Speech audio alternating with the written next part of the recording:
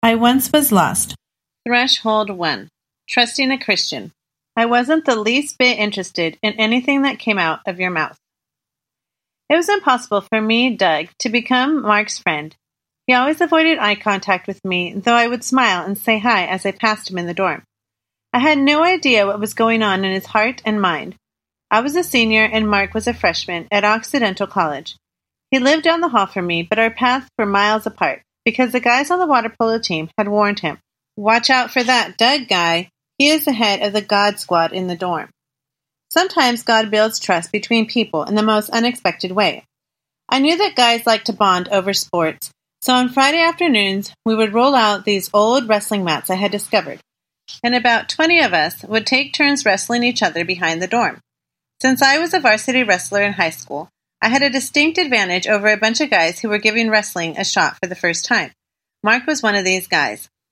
Though Mark was willing to wrestle with me, he would never have entered into a spiritual conversation with me. He distrusted me, and he was not looking for religion. Matt got on the mat, and we bonded over sweat. And then a small miracle happened within him. He decided that I was just like him. I was sweaty, fun, normal. I was no longer someone to be feared. I could be a friend. After that, he began to hang out in my room. I would leave my door open, hoping people would stop by and chat. When Mark came by, I put my book down, and Mark slowly told me his story. Only later did I find out what exactly had happened on the wrestling mat.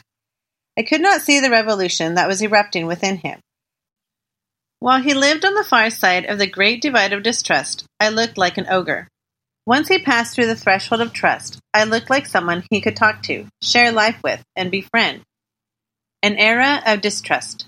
Trust is sweet. It is better than gold.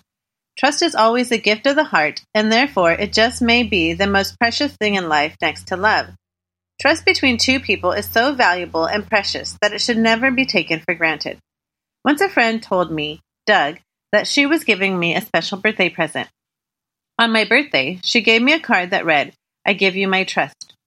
Holding that card in my hand, I understood the weight and beauty of what was being offered. I was deeply grateful. What most of our friends have told us is that the process of coming to faith really gained traction for them once they started to significantly trust a Christian. There is an invisible wall between distrust and trust, a threshold. It seems that people must move through this threshold into trust in order for them to continue on to Jesus. But why is this our starting place? Shouldn't we be talking about new ways of laying out the gospel? What about quoting verses for people? Can't we just focus on Bible verses that better connect with the postmodern generation? No, we can't. Relationships, genuine friendships, are our currency. Krista doesn't trust Christians because she was once told she's going straight to hell. A professor told Ryan that the Bible is full of mistakes. Bonnie read the Da Vinci Code and thinks the church is one big conspiracy. Julie was invited to a church outing but felt like an outsider the entire time. In another day and age, God, religion, and church enjoy the general respect of the culture. Not today. Religion is suspect, church is weird, and Christians are hypocrites. Distrust has become the norm. People are tired of the sales tactics often employed by Christians and are offended by our bait-and-switch attempts at introducing them to Jesus. In the past, the occupation of evangelist was viewed as a respectable profession, even by secular society. Today, evangelist has fallen to the very bottom of the pit among the most distrusted occupations. When people first find out we are Christians, we often literally see them shift from relaxed to rigid, from warm to suspicious. This is because when our friends first hear us call ourselves Christian, several negative things often immediately flash to their minds. Christians are self-righteous. They always think they're better than me. I'm about to get judged, so I better put my defenses up. Christians are naive and narrow-minded, and they believe in fairy tales. Christians are always pressing politics, so watch out. Dawn. On a recent airplane flight, I got into a quite pleasant conversation with the person sitting next to me. He was a businessman from India. Even though I'm quite introverted, I always love good, intelligent conversation. And this man was a great conversationalist. We spoke of some current events, ventured into politics, spoke of the regions and cultures we were from, and then he did it.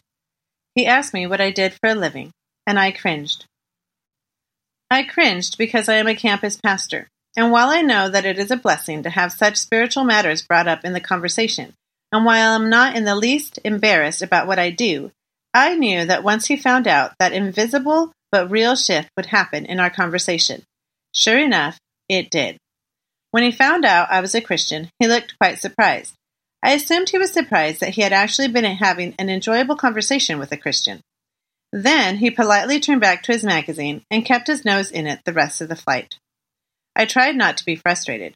I knew that when it came to Christians, this man was like many others. He was starting off with distrust. I wasn't starting on level ground in our conversation. I was starting in a hole. When trust has not yet been established, lostness feels like wise skepticism and right thinking. If Christians are fanatical and narrow-minded, keeping one's distance seems like the smartest posture to take towards us. There is something twisted about those swarmy Christians, and they want to fix me with a twisted agenda. Until this framework of distrust is shifted, growth is nearly impossible. The good news is that we are not the first generation to face a context whose default is distrust. The Apostle Paul faced an inherently skeptical audience as he traveled from city to city in the Roman Empire. Those who espoused a Hellenistic worldview were not impressed with his declaration of the resurrection. They did not begin with a posture of respect. In fact, they looked down on this poser, mocking him as a babbler. Acts 17:18. Paul was not offended or intimidated by their insults. Instead, he found a way to press on and declare the good news. Let us learn like Paul to not only survive, but thrive in our current context of distrust. Let us learn to be like Jesus, who, though he was in the form of God, did not count equality with God a thing to be grasped, but made himself nothing, taking the form of a servant, being born in the likeness of men. Philippians 2:6. God decided to incarnate himself, to come right alongside people. The Word didn't have to become flesh and pitch a tent right in our neighborhood, but he did, John 1:14. This is the incarnational way of God, his chosen way to bring people to himself. And it points the way for us, his children, to get along in this world as well. We aren't to preach at people from on high, but to come alongside, to shake hands and befriend, to build trust. And as it turns out, this is exactly what people need these days to begin their journey to faith. In fact, the irony is that the more we listen to Scripture and history, the more we see the 5 thresholds as not merely for our current generation. Our 5 knee-jerk reactions to distrust. When the rigid air of distrust blows over us through a glance or comment, it is normal to react. Distrust hurts. It is unpleasant. After all, who wants to be rejected? If we are honest with ourselves, each of us has to admit that we are not eager to interact with people who are suspicious of us. Often we react in ways that are less than loving, and sometimes we end up doing more to destroy trust than we do to build it. Awareness of these common destructive reactions within ourselves can help us identify our own temptations and keep us from just reacting blindly when someone starts off distrusting us. Here are 5 of the most common knee-jerk reactions to distrust that we have observed and experienced. Number 1, defend. Often when someone assumes negative things about us, we get defensive. What's your problem? I am perfectly cool. We know, or assume, there's nothing we personally have done wrong, and so we want to defend our reputation. Hey, I'm not one of those televangelist types. Sometimes we even want to defend whatever it is about Christianity that has caused distrust in them. Look, if you really understood the Crusades, while these defensive instincts are natural and instinctive, they are a pretty sure sign that we are starting to close our heart to the person who mistrusts us. Number 2, bruise. Sometimes when we are not trusted, we feel personally offended. We become indignant. Why would you not trust me? I can't believe I'm being treated this way, lumped stereotypically, unfairly with other Christians. We get offended that the other person feels offended, and no one really takes time to listen. Our ego is so bruised that we become reluctant to put our heart on the line again. Frequently, even though we wouldn't admit it, we allow disdain to grow in our heart. We see ourselves as the one who is persecuted, as the victim in the situation. Dawn. On that airplane flight, I must admit I felt a bit persecuted, feeling as if I was being wrongly maligned. Number 3, avoid. Often our knee-jerk reaction to the neighbor who gets stiff and weird when they find out we are Christians is to just avoid that neighbor ever after. We distance ourselves. If they don't like me, then why bother? Who wants to wade through their baggage with past Christians? It's easier to just avoid the awkwardness and gravitate towards those who get me and other Christians. We become numb and indifferent. We stop caring. 4, judge. Out of feelings of hurt and out of pride, some of us lash back with a condescending attitude. It seems so ridiculous that our non-Christian friends would look down on us that we point the finger right back. Or at least we want to. I can't believe this immoral, pot-smoking New Ager is actually looking down their nose at me. Whatever we feel under the gun, it's natural to want to turn the situation and point the gun at someone else. Number 5, argue. Some of us are good at debating, and when others react to the fact that we are one of those Christians, we receive their distress as a challenge. We rev up to unleash some potent logic on them. Look out for my apologetics. Hear this and weep. We get into a competitive mindset and don't want to lose the point. As we argue, we can deceive ourselves into thinking we are actually serving them, helping them along towards Jesus. But often this reactionary posture actually works to derail their journey of faith. Sure, arguing is a natural reaction. It's just not always a helpful reaction. Dawn. When I am honest with myself, I have to admit that my most common reaction to people who have issues with Christians is just to avoid them. Maybe I just don't sit near them, or maybe I sit by them but do everything I can to make sure the fact that I am one of those Christians doesn't come up. When I got a job at a county recreational facility back in Tacoma, Washington one summer, I joined a crew of wonderfully interesting, dynamic men who were pretty jaded about most things. I even heard a couple disparaging remarks about Christians early on that summer. How did I respond to this hostile environment? I did everything I could to avoid getting their jadedness and mistrust pointed my way. I steered clear of certain topics and even, I am being honest here, answered a few of questions of theirs a little less than accurately. I didn't purposely do any of this. It's not as if I developed a strategy of avoidance as I entered the situation. Rather, this is how I naturally reacted to their distrust. It was sort of a knee-jerk response in my heart. Knowing this about myself is clarifying and helpful. It helps me pray for help. It helps me notice sooner in the process that I'm actually avoiding. My guess is we all deal with avoidance at some level and could all use a call to courage and a reminder that Jesus promised us, it was a promise, that we would not be treated well by everyone. Knowing this about my heart also helps me know which kingdom habits I need to purposely practice in order to build trust. 5 kingdom habits to build trust. In any friendship, trust develops over time. It could take anywhere from 1 day to years depending on how much distrust the non-Christian is carrying or whether they have any at all.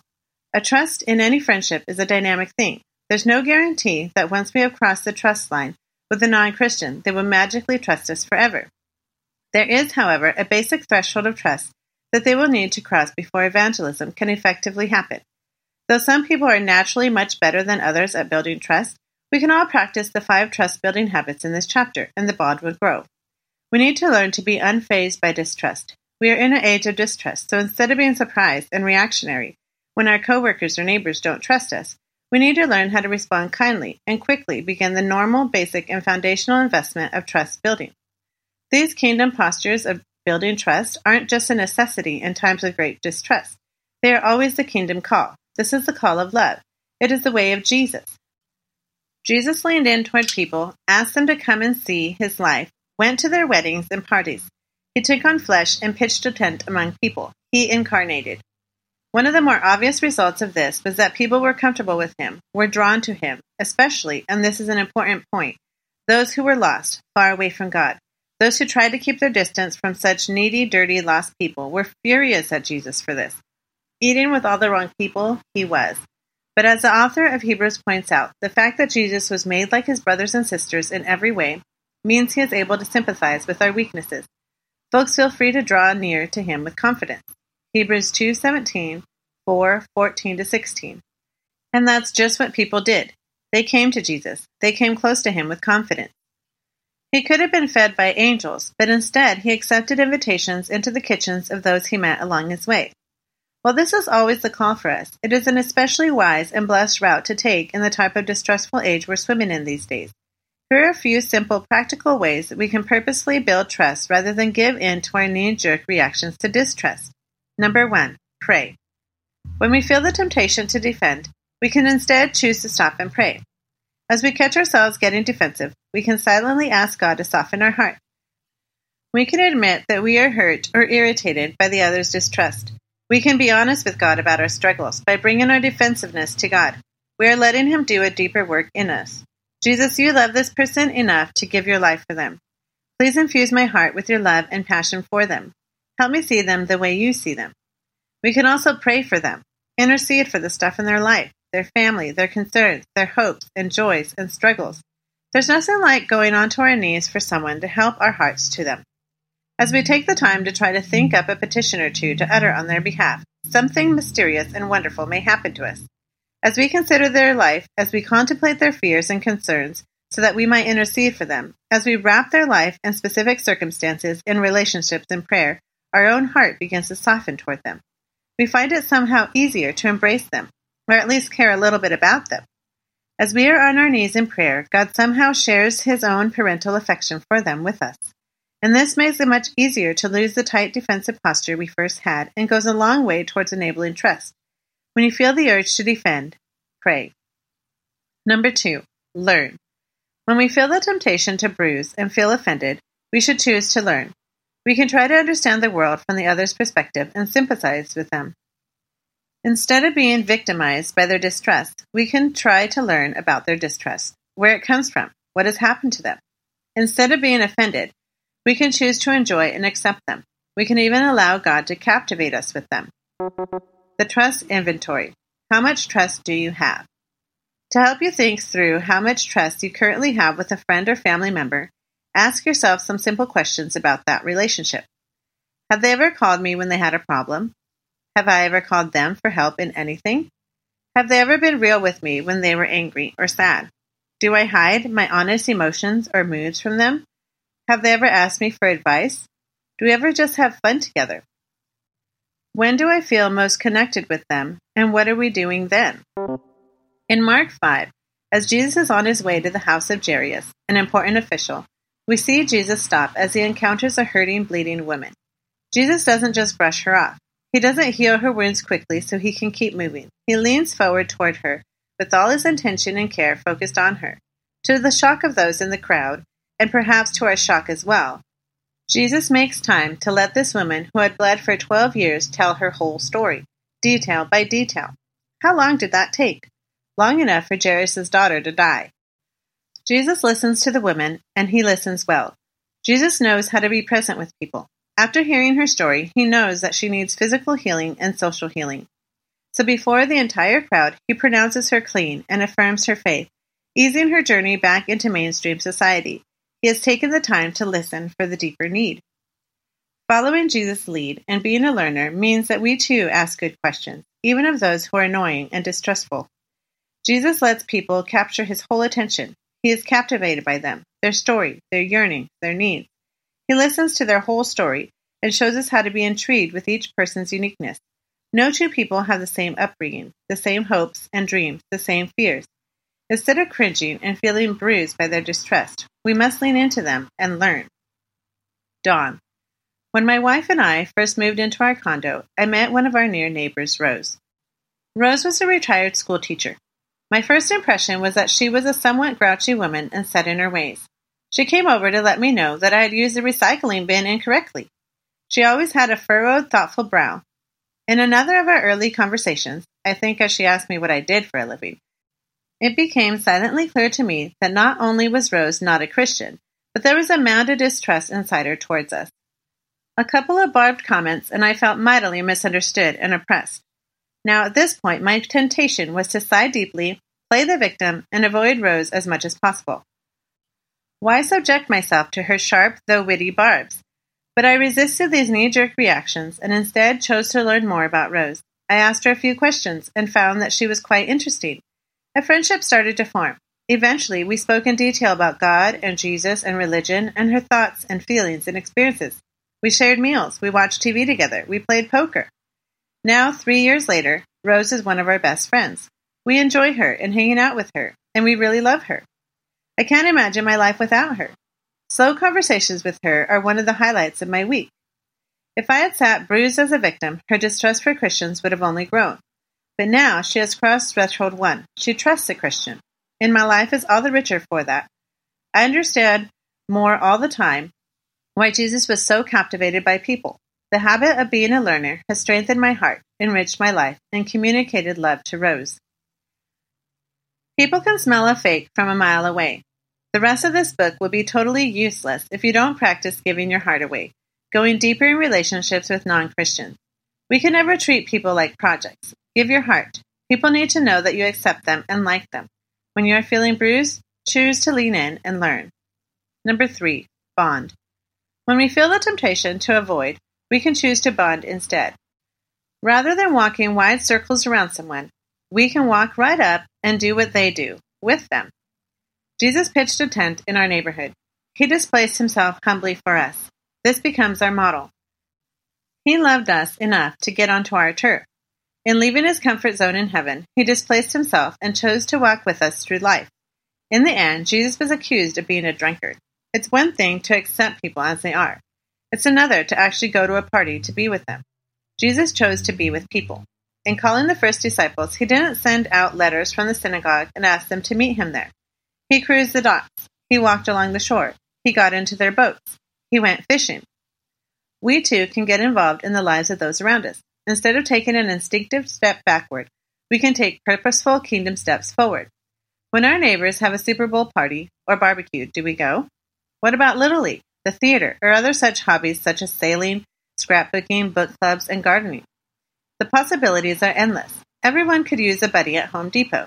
In our place of work, do we see lunch outings and happy hours as opportunities to be with people, or do we poo-poo the seemingly trivial secular conversation?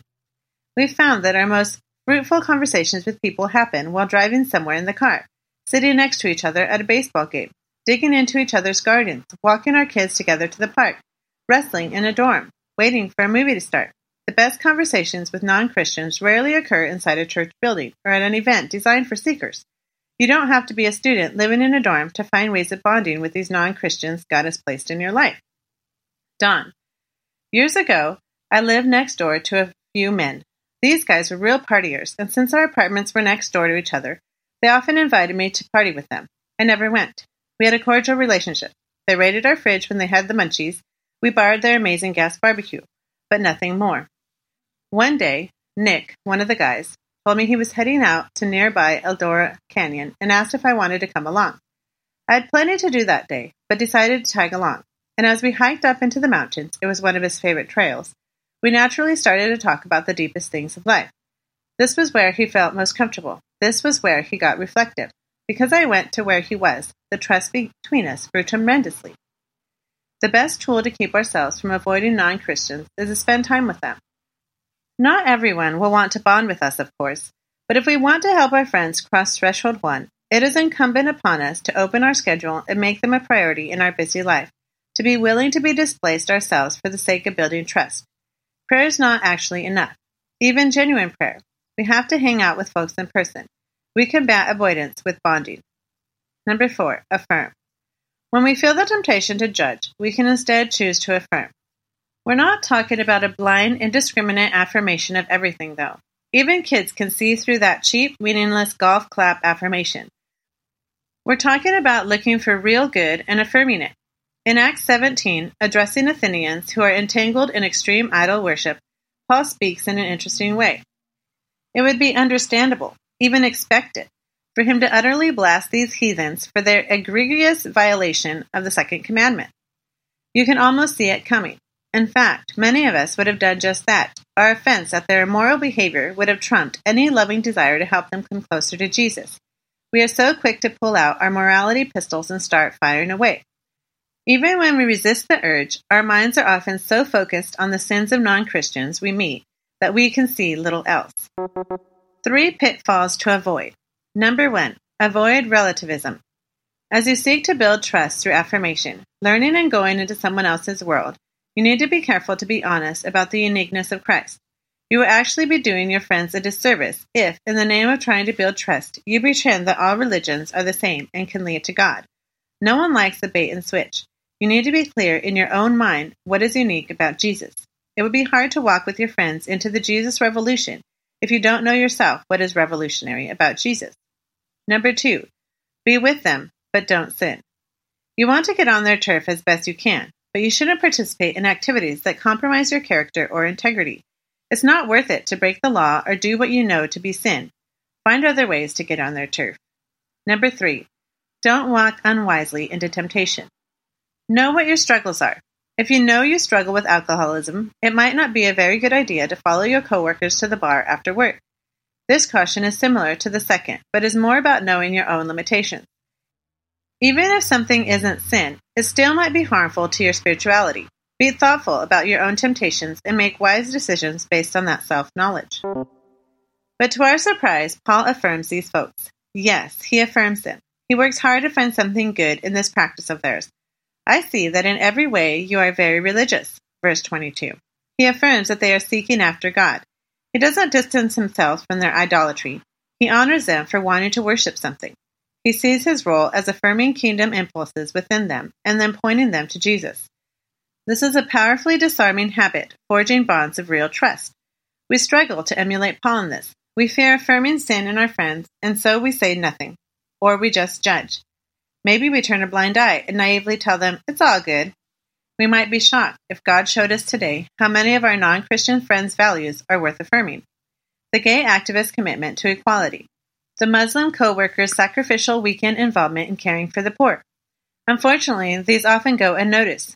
We don't look hard enough to see and affirm the spiritual impulses of our Buddhist neighbors or the real humility before nature of the stoned guy next door or the great parenting skills of the mom who dabbles in Wicca. Where there is distrust, our aloofness can come across as judgment. We have the power to combat this by looking for good in people and affirming it. That habit builds trust. Number 5, welcome.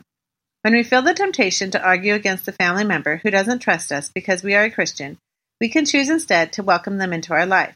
Instead of posturing ourselves over and against them, we can welcome them with open arms into our world. This habit is vulnerable and risky. It has a way of disarming our combative posture and reminds us of Jesus. In John 1, Jesus offers some brand new acquaintances the incredible gift of hospitality. Come and see, he says. They are curious about him, and he invites them into his world. They get to come and see, to get to know him by seeing who he really is. Jesus wants to spend time with them instead of preaching a sermon to them. He's not pushy. He simply invites them in and opens up an opportunity for deeper relationship. Come and see is one of the most authentic, transparent gifts we can give. It is better than any pat answer we might offer. When folks are curious and frustrated about the mystery of who Jesus is, Matthew 11, 1-19, he similarly opens his arms of hospitality and transparency. What do you think?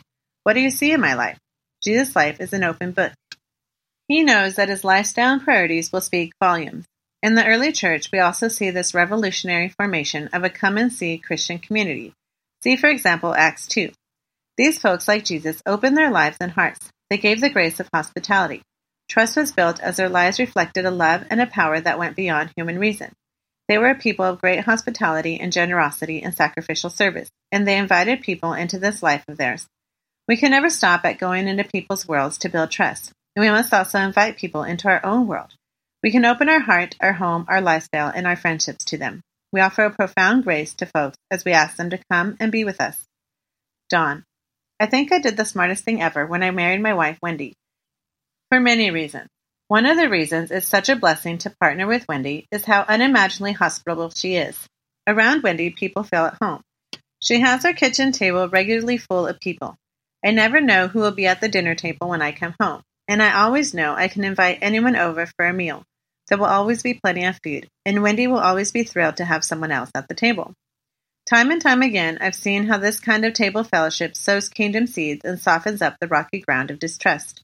When someone comes into my home to eat at our table, they can relate with Wendy and the kids. They can see what we do as a family, what our meals are like, how we relate, how we talk with Christian friends who are also present. Our lives become an open book because of that table and what Wendy makes happen there. Come and see sounds more like come and eat at our place, but the principle is the same. We combat the temptation to argue and push away through opening our arms in hospitality. Come and see, we say. And in this way, distrust begins to melt, and trust is built in unimaginable ways. The beginning of a journey. According to the testimonies of hundreds of folks who once were lost, their journey towards Jesus began when they trusted a Christian.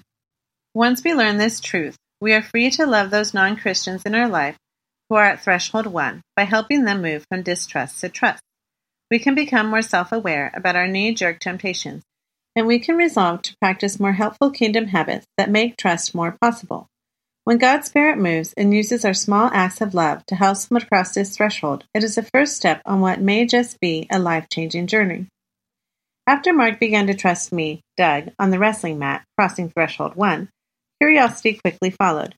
His questions poured forth. We looked at Jesus together in the Scriptures. I told him about my experiences of God, and he hung around the community of friends with whom I followed Jesus. Seeing our lives and our love for each other, he was soon ready to seek God for himself.